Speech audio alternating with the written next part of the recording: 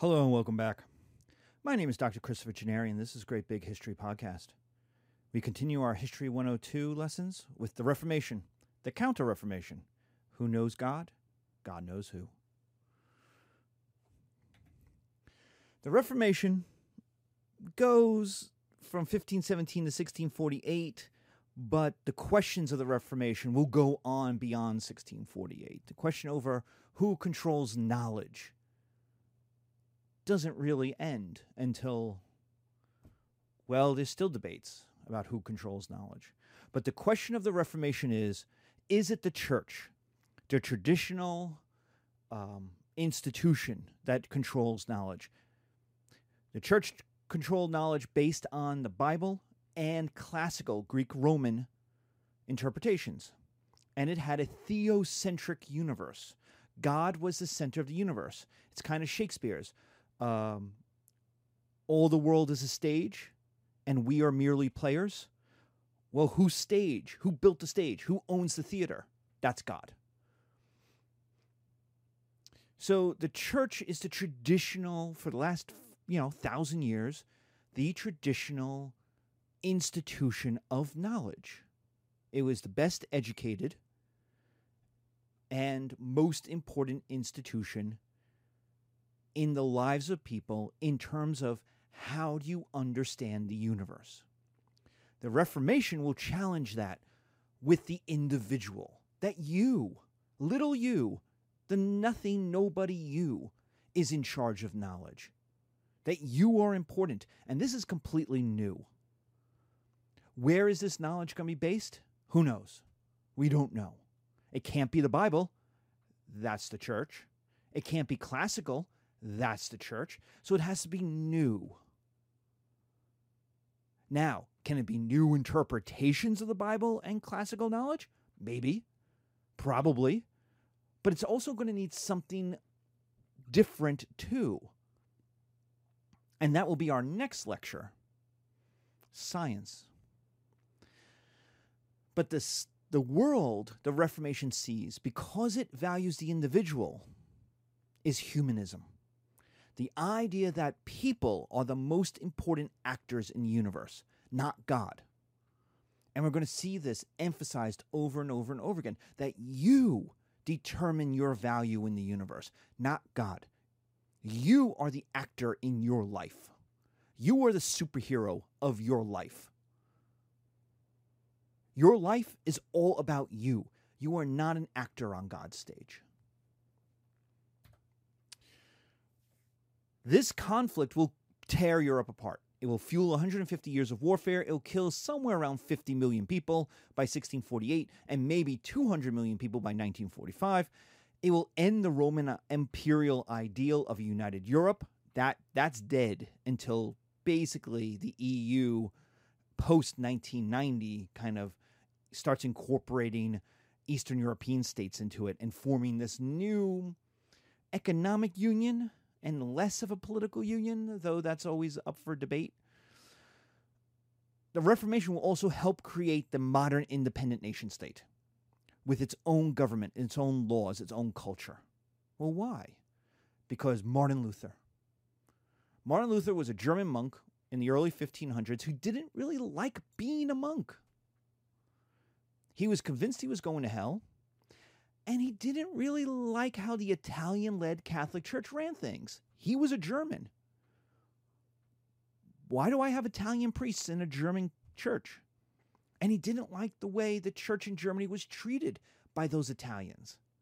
How they kept sending money to Rome, and the money didn't come back. How Italian bishops and cardinals kept getting the best jobs. Meanwhile, German priests and monks got locked out. He didn't really like how the Italians led the Catholic Church, which, fair enough. And in 1517, he will write the 95 Theses and then nail them dramatically to the church at Wittenberg. Now, nobody cared. I'm going to tell you, it's always portrayed as this, I will nail the... Basically, he did vandalism, right? So, I always think about, the priest, the head priest, the bishop, would have opened up the door and go, what who's knocking? What do you want? You know?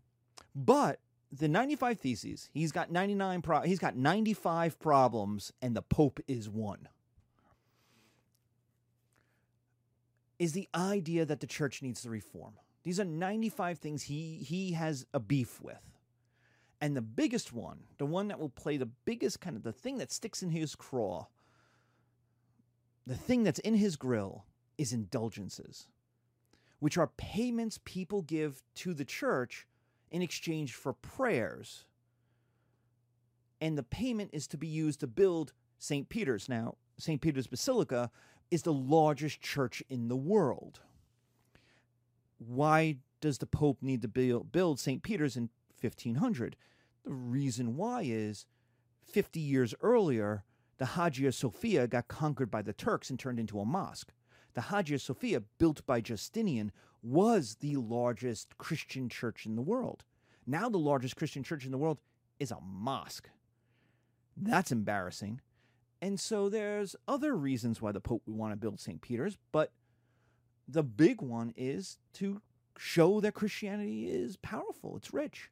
And so what they sold were indulgences, and people bought them. And the idea is priests would say prayers, and if you've ever been to a Catholic Mass, you know we do this at the beginning of every Mass. We say prayers for the souls of the dead. And the idea of that is that those prayers help someone get out of hell sooner. You couldn't have been a jerk. Or God takes mercy on those who people pray for. Like, that makes sense. Like, don't you want that? Like, your child dies, your wife dies, someone you care about dies, your mother dies. You don't want them in hell. And remember, in 1500, everybody goes to hell for a little while. There's no one who's that good. Remember, even Jesus went to hell for 3 days. So if Jesus went, we all got to go. That is not the current Catholic Church teaching. It's now very hard to go to hell. But you have to understand, in 1500, everybody went to hell for a little while. And one of the ways you got out of hell quicker was important people said prayers for you. Because, remember, Jesus and God have mercy. And so if you're asking, dear God, help my wife, help my child, help the soul of my mother, they're good people, I love them, I want them in heaven to be with you, what good God wouldn't say, all right, I'll give you 50 years. I'll give you 100 years off the punishment. Now, what happens if a church, 100 people, 500 people, 1,000 people say those prayers? Does Jehovah not answer those prayers? Of course Jehovah answers those prayers. Jehovah is mercy. Jehovah is love, right? Now, what if a priest does it? What if a bishop does it? What if a cardinal does it? What if the Pope does it? All those people in the hierarchy are worth more than little old me. So me by myself may get 50 years. 1,000 people equals 1,000 times 50. But one of them is the priest. Well, he's worth 200 years, right? And then the bishop happens to be there that day, and he says he's worth 500 years. And then the cardinal is asked, and he says, yeah, okay, I'll give a prayer for the soul of your mom. And that's 1,000 years off, right? And I'm important enough that I write to the Pope and say, hey, I'll buy $1 million worth of indulgences. Can you say a prayer for my mom? And the Pope says, of course I can. No problem. Thanks for the $1 million. We're going to build St. Peter's. It's going to be great. And what's your mom's name? Let's get going. And that knocks 10,000 years off, or whatever it may be, right? This is fine. This is the way it has always worked. Martin Luther looks at that as bribery, that you are paying money to get people out of hell, that you can leave money to get yourself out of hell, right? You are bribing God. That is not God's mercy. It's you using a loophole to get out of hell. Remember, Martin Luther is convinced he's going to hell for a long time. And so he's looking at all these problems. He's looking at all these things going, that's really bribery. 2, No one understands the Latin Mass, nor the Latin Bible. No, it is 1517. Why are you doing the Mass in a dead language no one speaks? Nobody understands.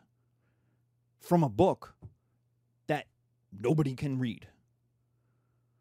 You need to have the service and the Bible in a readable language. It has to be accessible. This is what Martin Luther says. Now, the Catholic Church response to this is not right now, but the Catholic Church response is to not make the Bible in English or in any local language until the 1960s. So the Catholic Church is going to be slow on this one. But their response is, it's complicated. The Bible is a giant, complicated bunch of books. And if we just hand it willy-nilly to just ordinary people, chaos will ensue. Like, the Bible literally contradicts itself.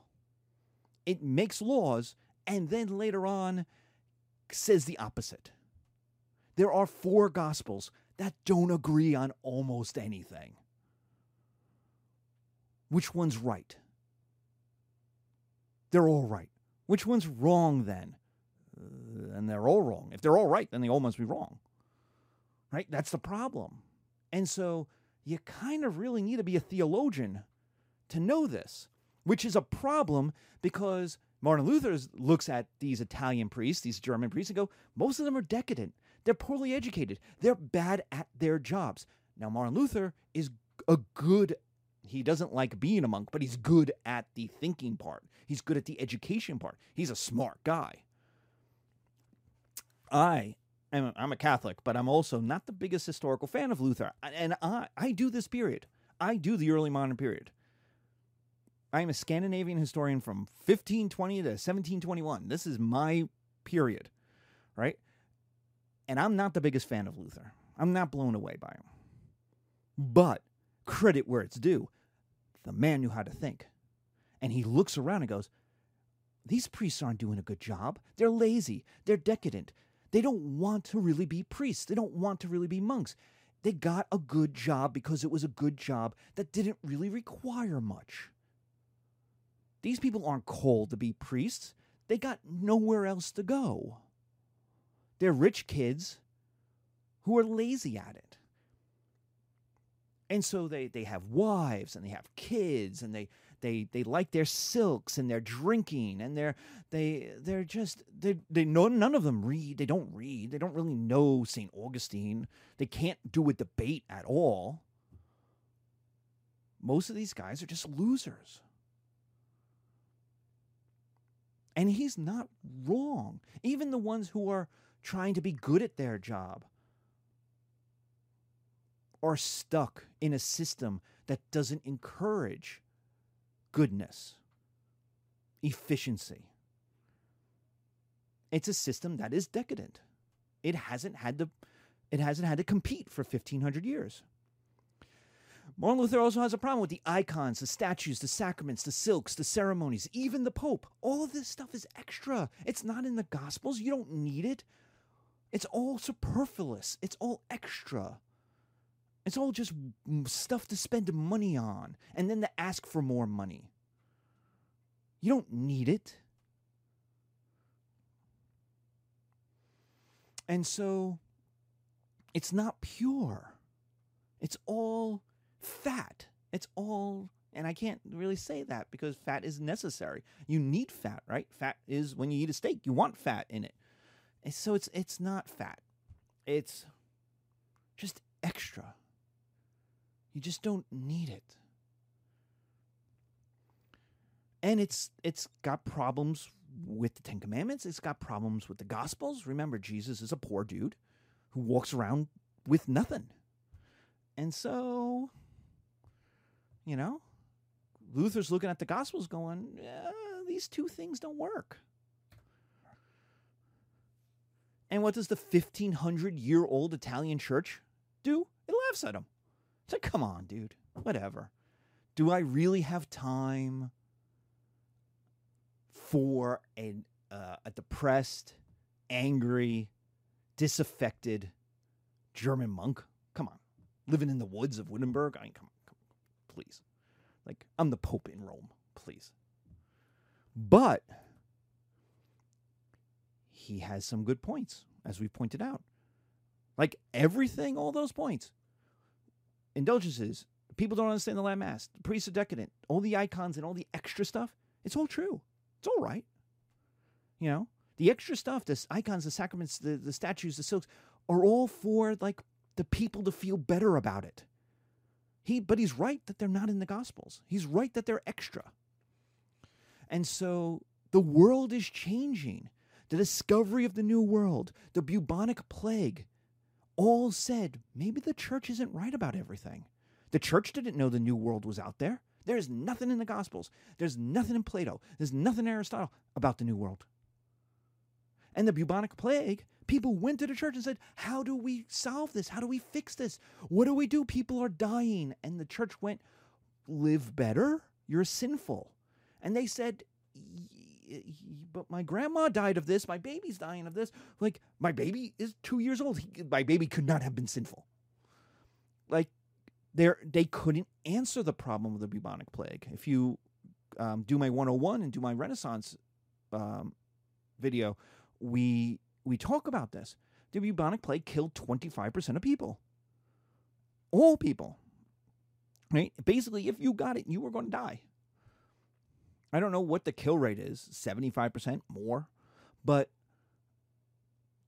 the church couldn't answer what was causing this, and more importantly, how do we stop it? So people began questioning the church in the 1300s or 1400s, and they're breaking away, and you get a lot of heresies, and you get a lot of like, maybe the church is not right. Not so far as to say it's wrong, but maybe it just isn't right about everything.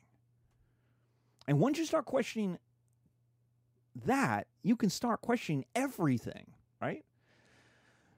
3, local priests were pretty bad at their jobs, as we talked about. It wasn't a calling. It was just a job for rich kids to do. So I'm rich. I got a bunch of sons, right? One is going to inherit the land when I die. One is going to go into the military as an officer. I'm going to give him a pension. I'm going to give him the money to hire recruits. Boom, he's an officer. What do I do with the third? Or the fourth? Well, the priest is there. The priesthood is there. So I get him a bishopric. I buy him a bishopric. I buy him an abbey, a position in an abbey. And boom, he's got a job. And I know he's taken care of. The problem is that's not a job he really wants to do. Plus, the church is pretty decadent. Cardinal Wolsey, the Cardinal of Great Britain, at the time of Henry VIII, had a mistress, had kids. He lived in palaces, better than the king. He lived in palaces.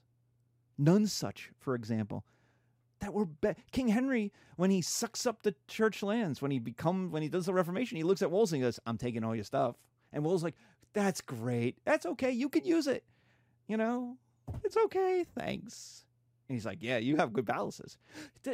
He even took Cardinal Wolsey's casket. That's how Cardinal Wolsey was like, when I die, I'm going to be put in this awesome casket. It's going to be, all kinds. It's black. It's going to be. Henry VIII took it. So Cardinal Wolsey isn't even buried in the Wolsey casket. That's decadent, man. He liked to live well. Now, Wolsey was a poor kid made good.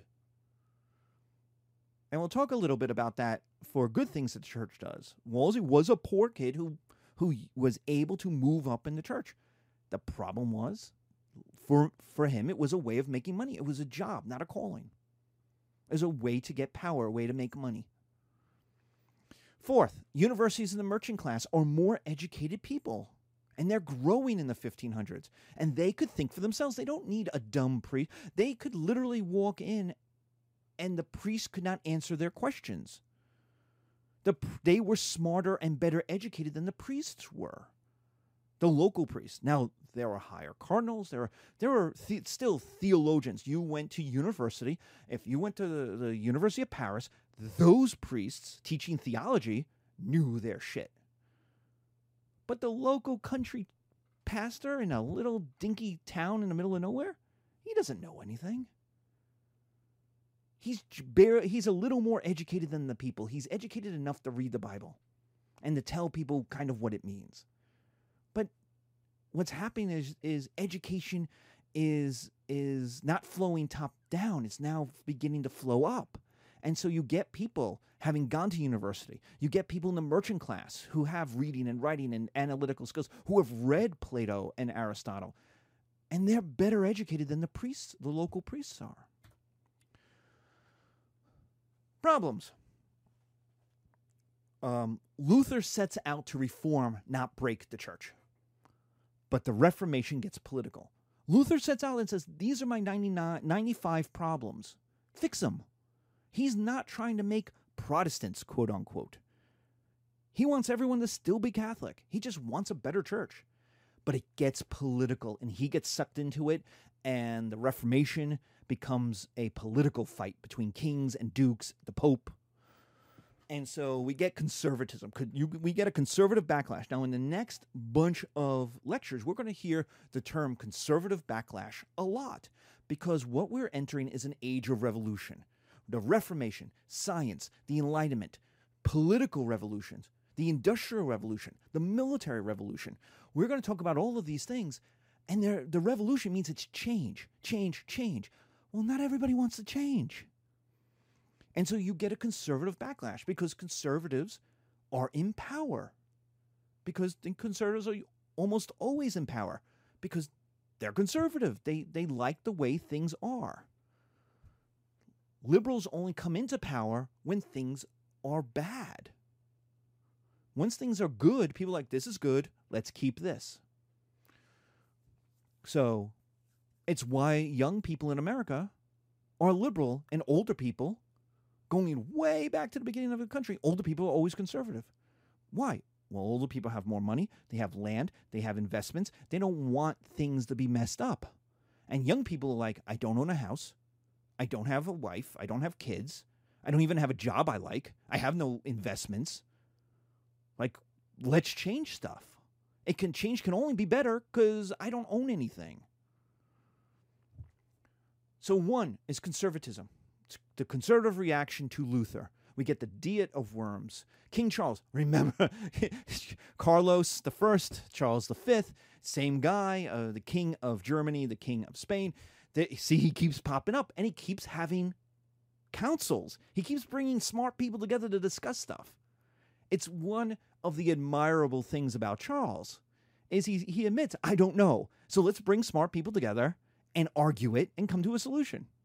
And the solution was Luther is condemned, as Galileo will be later. The idea is his ideas, Luther is wrong. He's too many problems. He's just a complainer. Shut your pie hole. And just like, you're a little German monk, who cares? Just who cares? And so Charles is like, all right, I'm with you. Right? He's got political motives. He's got money motives.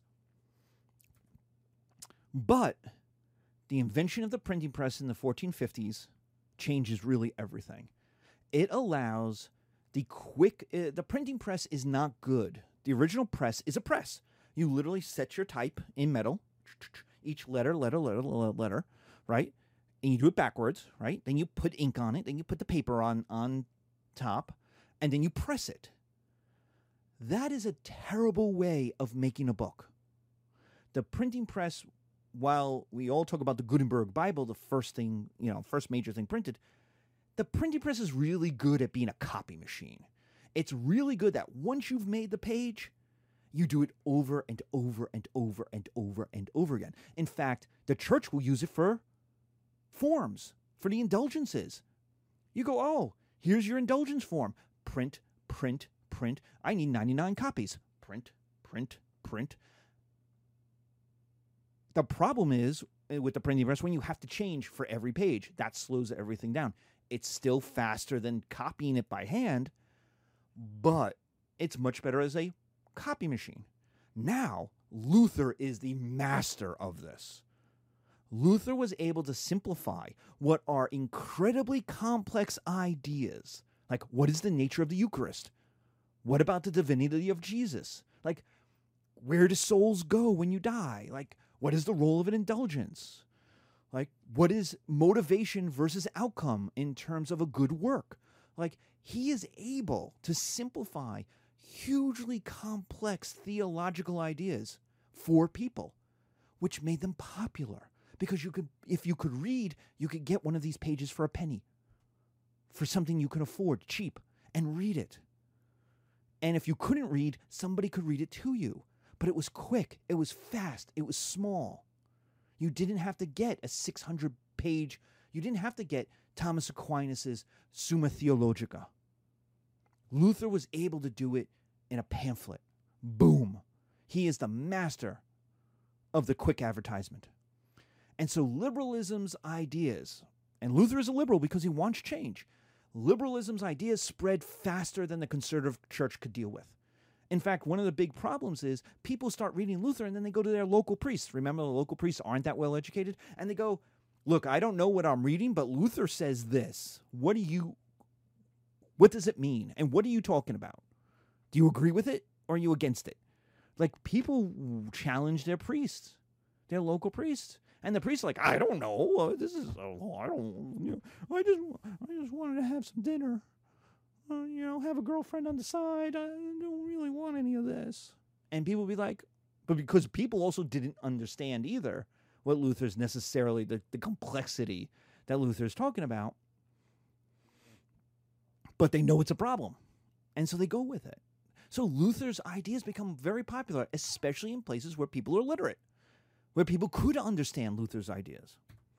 3, kings and powerful dukes didn't like the church control of non-taxable land, and Luther gave them the justification to confiscate that land and get rich. Henry VIII of England, Gustav Vasa of Sweden, Christian II of Denmark, all confiscate church lands by becoming Protestant kings, and all went from being a kind of minor noble lord with a cool title to being the richest person in their kingdom. So there's a motivating factor where kings go, wait a minute, Luther says my job as a king or as a duke is to protect the souls of my people. The church is leading my people astray, according to Luther. So what do I need to do? I need to confiscate that land, create a new Protestant church, Church of England, Church of Sweden, right? And then create a new church that will save my people's souls. Nice. And I get to keep most of the land and the revenues from that land. So boom. So all of a sudden, all these northern kings start going boom, boom, boom, becoming Protestants. They go from being poor kings to wealthy kings.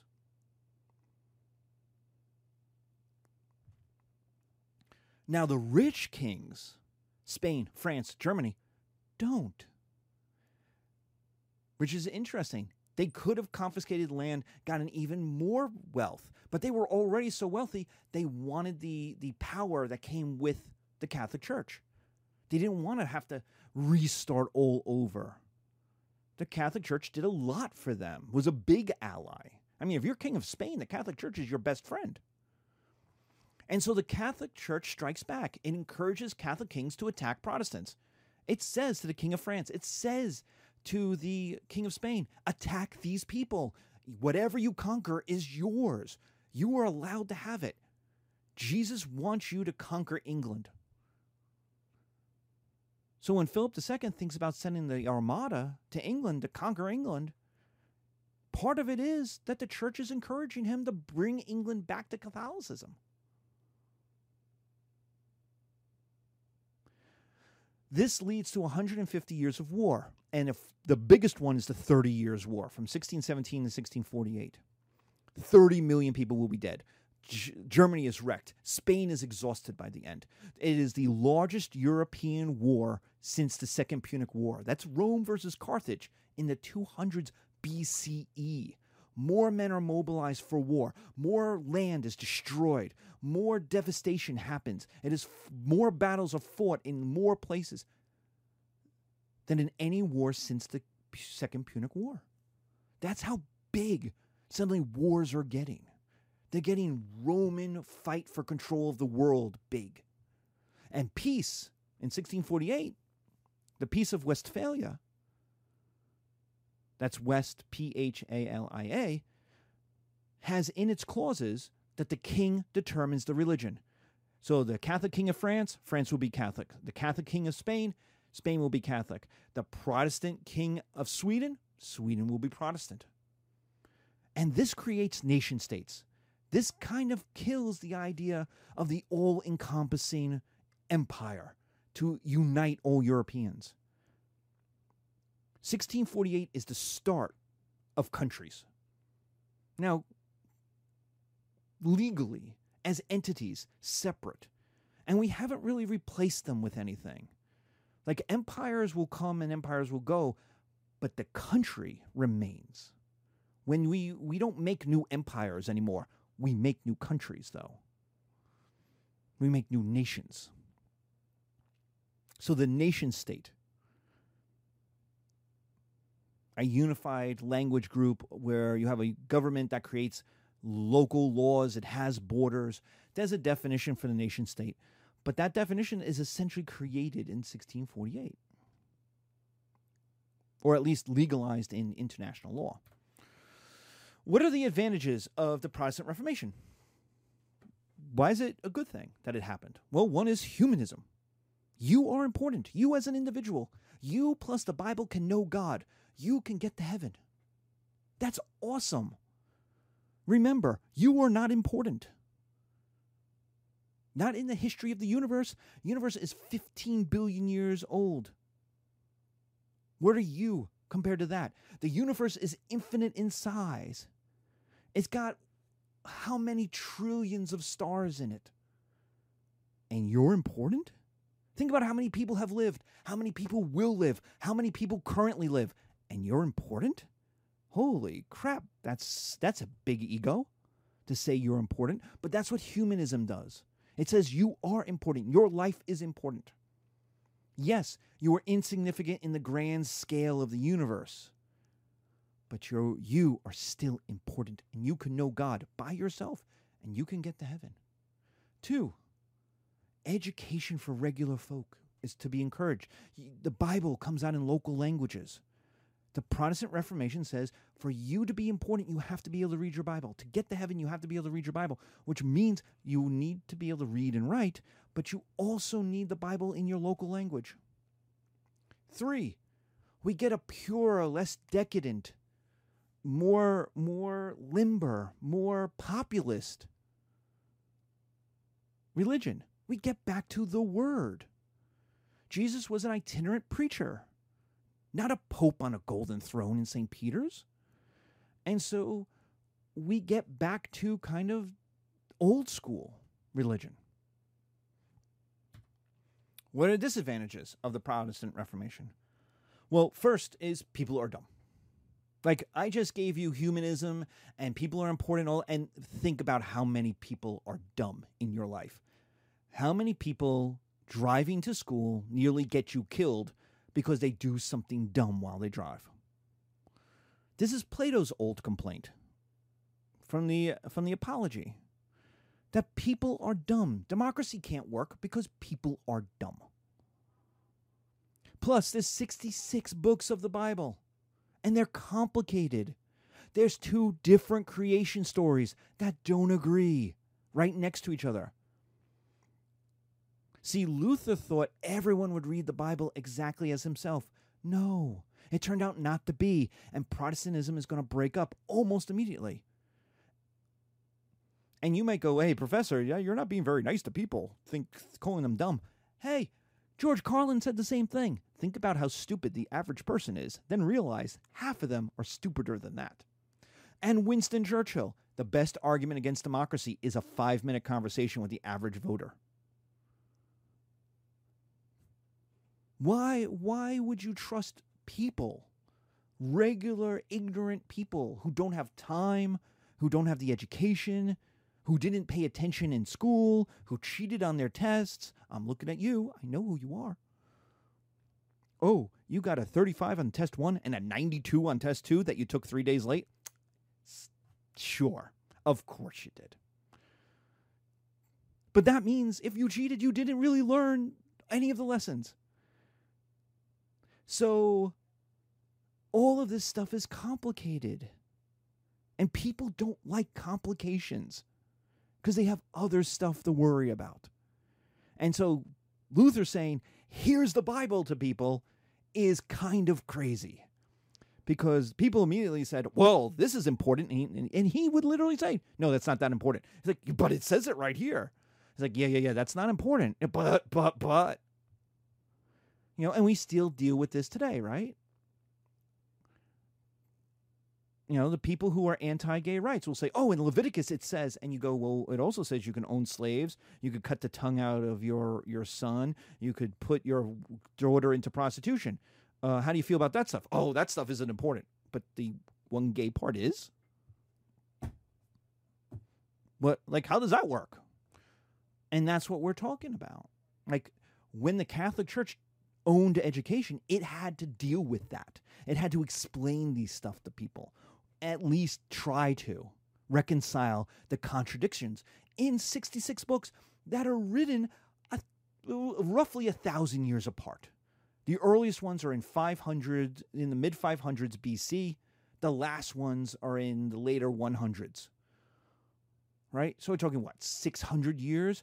They're written by different peoples in different languages, in different parts of the world, about events that are way apart. Like, the Moses events that are written 600 years after the Moses events might have happened.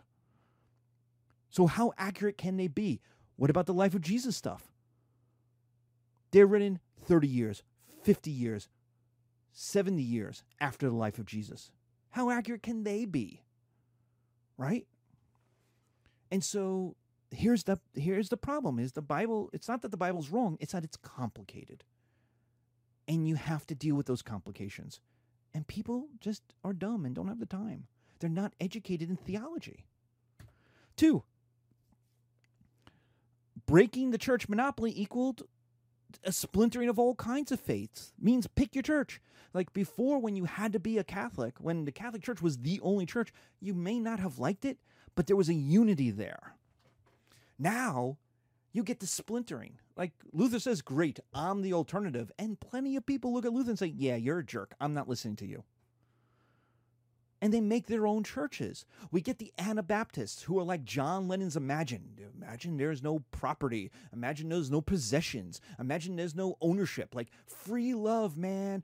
Nobody owns. There's no marriage. You just have sex with whoever you want. Everybody raises kids together, right? And you get, who are also Protestants, the Puritan Scarlet Letter, which is you should never, ever, ever, ever, ever, ever, ever, ever, ever, ever, ever think about, much less enjoy having sex. Don't even think about it. Like, those are two completely different versions of the same Protestantism. One is very hippie liberal, one is extremely conservative. And the Catholic Church is kind of in the middle of this. The Catholic Church is kind of a center-right organization. There are Protestants who are way to the left, way more liberal than the Catholic Church. But there's also Protestants who are way more conservative. Much more conservative. 3, there's massive anti-Semitism. And this is Luther's fault. There's a massive anti-Semitism built in to Protestantism. That doesn't mean all Protestants have it, but Luther was anti-Semitic. There's no kind of way about it. He hated, quote, the rejected and condemned people, the Jews. And the Nazis see the Nazis. The Nazis will use what Luther says about the Jews to justify doing bad things to the Jews. Why? Why is he anti-Semitic? Well, he emphasized the word. And so Jews should convert. Here's your Bible. Here's the New Testament. Here you go. He said to Jewish scholars and rabbis and synagogues and said, I understand why you wouldn't want to be Catholic. I don't want to be Catholic. Like, you get all this stuff, and there's all this, like, signs, and there's the art, and there's all this other stuff. And here's just the Word. Here's just Jesus and the Word. And the Jews look at him, the rabbis look at him and go, but we have the Torah and the Talmud. We have words. We're cool. We don't need your words. And Luther's like, but I've got the right words. And they're like, I don't about that. We're pretty good with our right words. And Luther's like, why won't you convert? Mother, just convert. And they're like, dude, we didn't convert with the Romans.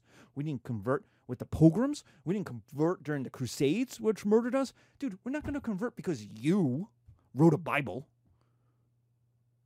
Oh, I'm sorry, translated a Bible into German. Congratulations. Dude, what do you think we've been doing for like literally since 70 AD?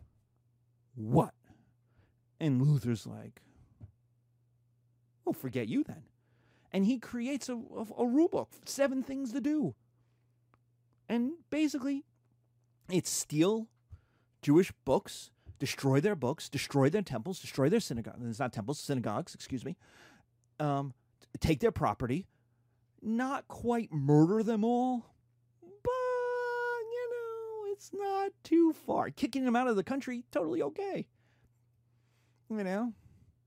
So there's a massive anti-Semitism in the Protestant Reformation because it's a pure Christianity. See, the Catholic Church doesn't have to like the Jews, but it learned to live with them because they were there.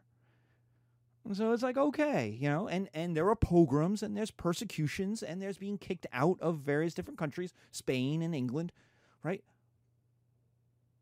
But the Protestant Reformation brings a lot of violence, a lot of systemic violence, or a new wave of it anyway.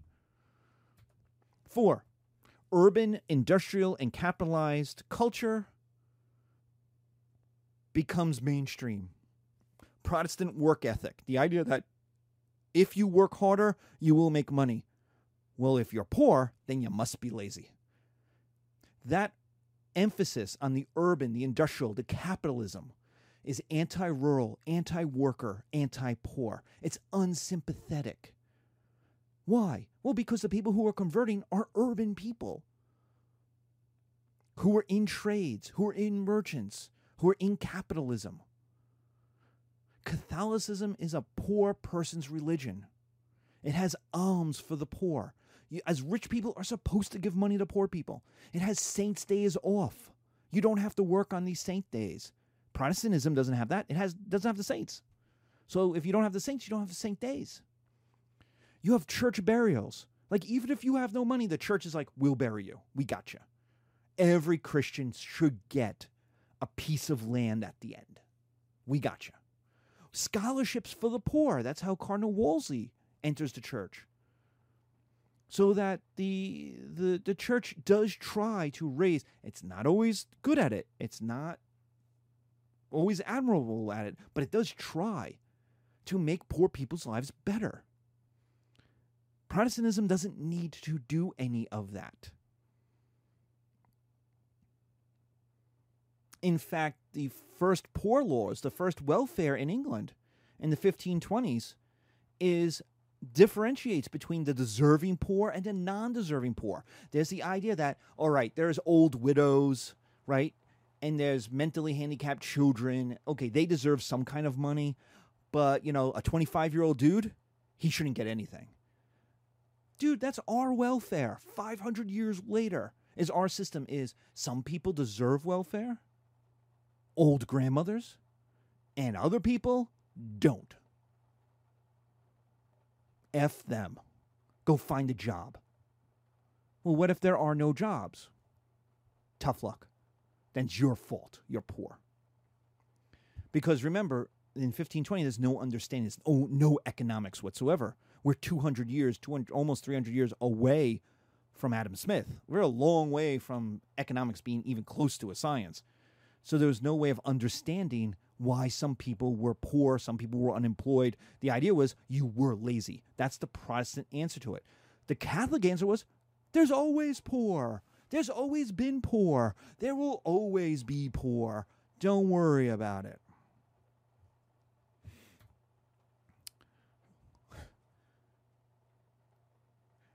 The Counter-Reformation. The Church strikes back. The Holy Father. Insert Godfather theme here. is a 1,500-year-old Italian church, the largest landowner in Europe, the protector and interpreter of the Bible, plus the holder of Greek and Roman knowledge, the successor to St. Peter and Emperor Constantine, the advisor to kings, crusader against Islam, diplomat of the world, the greatest patron of arts, music, culture, the creator of time, the work week, holidays, celebrations, and the scheduler of most people's lives, and the defender of the helpless pickle, i.e. people's souls, including Native Americans and Africans. Is it going to take this shit? Is it going to let some wayward, sex-obsessed, depressed, and nihilistic German monk and a few weak northern kings wreck their yawn? Their John? No. Hell no. Now, wayward means he's not with the program. Sex-obsessed? What's the first thing Luther does after breaking with the church? Marry a nun. First thing he says is, hey, monks get married. And the Catholic Church is like, oh my God, really? Really? This guy's doing all of this just to get his booty. Just get a booty call. Come on. This is not serious, right? At the very least, he's depressed and nihilistic. He thinks he's going to hell forever, right? Come on. Like, this is not, the Catholic response to Luther is, this is not the guy who should be leading the revolution. And much less the King of England and Sweden and Denmark. Oh, come on, man. Like, the King of France is worth more than all of those three kings together. Like, come on.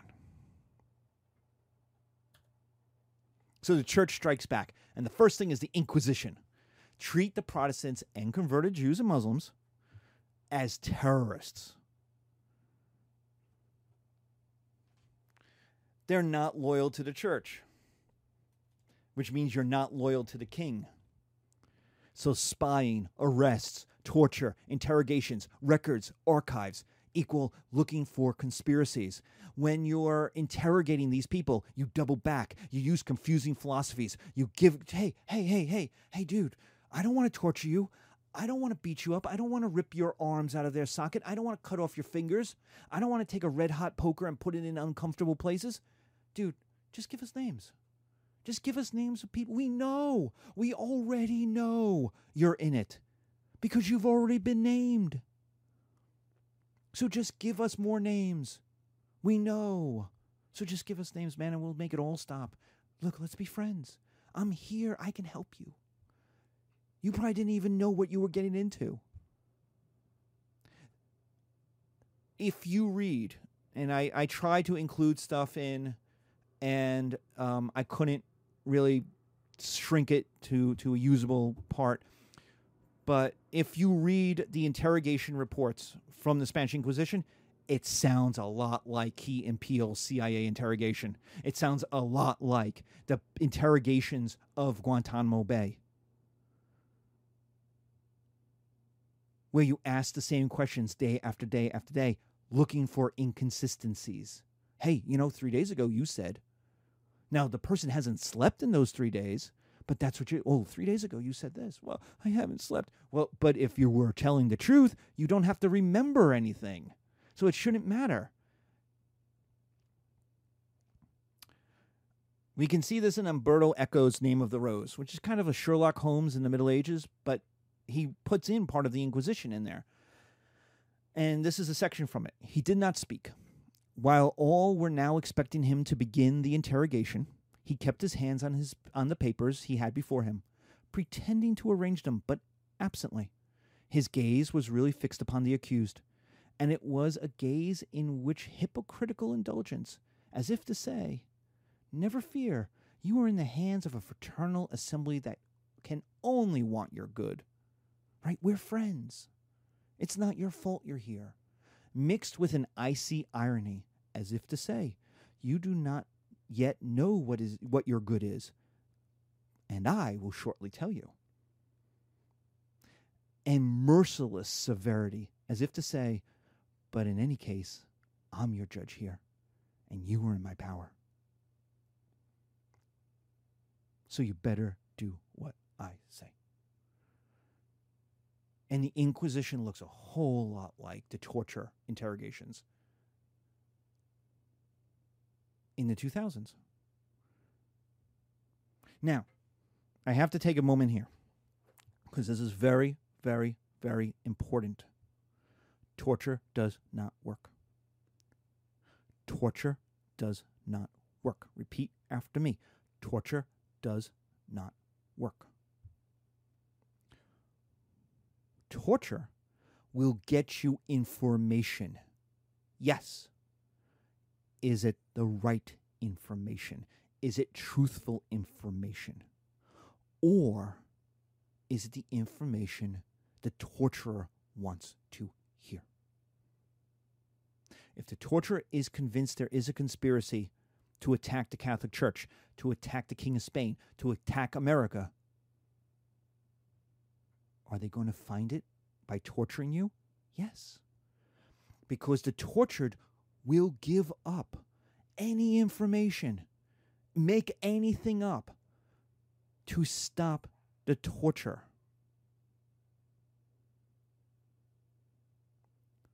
You want to cut off my thumbs? In Reservoir Dogs, Harvey Keitel says, you go to cut off someone's thumbs, they'll tell you if they wear women's underwear. Yeah, I don't want my thumbs cut off. But what if I'm not guilty? Well, then I'll just make stuff up. Do you know I'm making stuff up? No, because you're convinced I am guilty. So you want to hear me profess guilt, which means when you say, give us names, I'll just make names up. And that happens over and over and over in the interrogations. Who were you with? Who were you hanging out with? Who did you talk to? Just give me a name.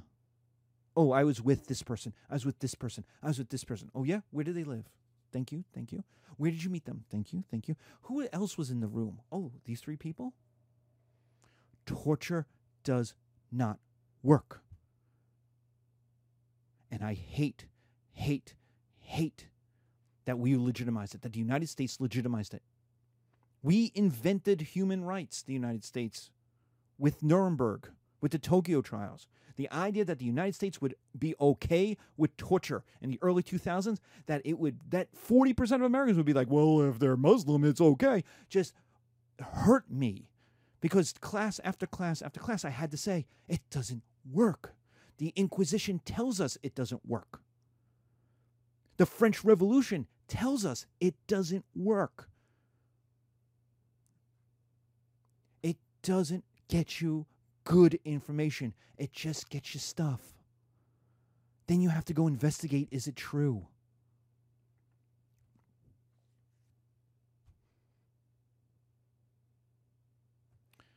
Okay, moving on. 2, the Jesuits. We need to reform the priestly class. That's the idea of the Jesuits. We need to make it more professional. That Luther had a point that the local priests were badly trained, badly educated, and weren't really into it. So the Jesuits are going to be like super loyal to the Pope. They're the hardcore. They're into it. Their job is to reconvert the people by being better educated than Luther. That when people go, but Luther says, the Jesuit can explain why Luther's wrong and do it better than Luther can explain why Luther is right. That's the idea of the Jesuits. So they're hyper educated. Even today, a whole lot of Jesuits have PhDs. And not just in theology, but in like real sciences, history, poli-sci, in the secular world. The idea is to be able to explain this stuff. So Ignatius Loyola, who's the ex-Marine soldier who, after being wounded in battle, will, in his recovery, write the spiritual exercises, which are the rules for the Jesuit order, will have lots of rules, and I've pulled 3 of them. The 5th rule, to praise vows of religion, of obedience, of poverty, of chastity. Remember, Cardinal Wolsey has sex with lots of women and has kids. And of other perfections of supererogation. And it is to be noted that as a vow is about the things which approach to evangelical perfection, and not take other vows that lead away from evangelical perfection. The idea is to be serious, to be professional, that you take vows to become a priest, that you have to mean them, and priests have to be held to account for them. His 11th rule, to praise positive and scholastic learning, to define or explain for our times the things necessary for eternal salvation, and to combat and explain better all errors and fallacies. That's the response to Luther. We have to be better at this than Luther is. We have to convert people. We have to explain it to people. And then my favorite rule, the 13th rule, to be right in everything. This is like, if you have any doubts, just remember this rule. We ought to always hold that the white which I see is black, if the hierarchical church so decides it. That's super loyal to the Pope. If the church says black is white, then it is. No matter what you think, you do not argue with the church. You do not argue with the Pope. If black is white and white is black, boom, no worries. This will eventually get us to the Pope is infallible when speaking on doctrine. When he sits on the throne and says, this is what the church believes, boom. Not all the encyclical bulls, not all the little writings, like that stuff's not infallible. It's the sitting on the throne, which is very rare. The sitting on the throne and in all his glory goes, this is the truth. Boom. To be super loyal to the Pope. The church is also going to use its one super advantage. I mean, it's been around for 1,500 years. The one thing it has is money. So it's going to invest in art, music, Michelangelo, Raphael. It's going to dazzle people with style and colors and money and robes and purples and silk and candles and ceilings and domes. The Puritan meeting house is boring. It's 4 white walls. There's nothing to it. Like, all right, they have the word. But you know what Catholics have? More fun. See the Irish Catholics versus the rich Protestants on the movie Titanic. Here's Leonardo going, you want to go to a real party? And it's all these drunken Irish people dancing and they're having fun and it's men and women together fornicating and it's all this kind of stuff. And that's Catholic. Meanwhile, the rich Protestants are up on the top deck smoking, not talking to anybody, not having any fun, having some poor people play some nice music in the corner, right? The Catholic Church has considerable soft power, goodwill. It's got respect. People will wait in 3-hour-long lines to go into the Vatican Museum. That's how awesome the Sistine Chapel is. That is how awesome the Raphaels are. St. Paul's, the biggest church in London, charges a fee for you to enter. Meanwhile, St. Peter's Basilica in Rome and St. Patrick's in New York City are open. You just walk right in. Hello. And you could see the ceilings are painted like the sky. It opens up, right? There's Aztec gold in the Jesu, in Ignatius Loyola's tomb. His church, the Church of the Jesuit Order. There's Aztec gold lining the walls. Like, it's fun. Catholicism is for poor people, and it's more fun because it allows for like Falstaff, the farting and the jokes and the fooling around and the silliness. Where Protestantism is much more, since you are responsible for getting into heaven, you are responsible for getting into heaven. So every time you F up, man, you cost yourself heaven. And finally, the Council of Trent in the 1550s. Luther might have had a few good points. That's the Council of Trent. It's Catholics getting together, Catholic theologians getting together, and now it's 30 years after Luther started. But it's the Council of Trent is like, maybe Luther had a few good points. And so it's the idea that the church has to evolve. It has to change. Conservatism, not reactionary. Not reactionism. We can't go back. The church can't go back. That's the Inquisition. The Inquisition fails. The Inquisition does not end Protestantism. It murders a whole lot of people. There's some estimates like it murders 550 million people. Like, no, it doesn't do that. You know, it murders a very small group and a few thousand, maybe a couple maybe a few tens of thousands. That's a lot of people, but it's not 50 million. It's not what the wars will kill, right? But it's the idea that the church can't go back. It must move forward. So how is it going to move forward? It's not going to be liberal, that's for sure. It's not going to throw things around willy-nilly. It's got to be conservative, but it also has to evolve. And so liberalism, professionalism, the embrace of science are all going to be part of this, but always with a conservative Catholic ethics. So evolution and a Big Bang are okay. Like, the church really doesn't argue with evolution as a process. It came up with the Big Bang. You know, the idea that the universe started 15 billion years ago from an explosion. But how does it feel about survival of the fittest? Nah, because that's not Catholic. Where everything murders each other in order to survive? No, because there's no kindness in that. Now, to be fair to Darwin never says that about people. He says that about animals. He says animals need to eat or be eaten.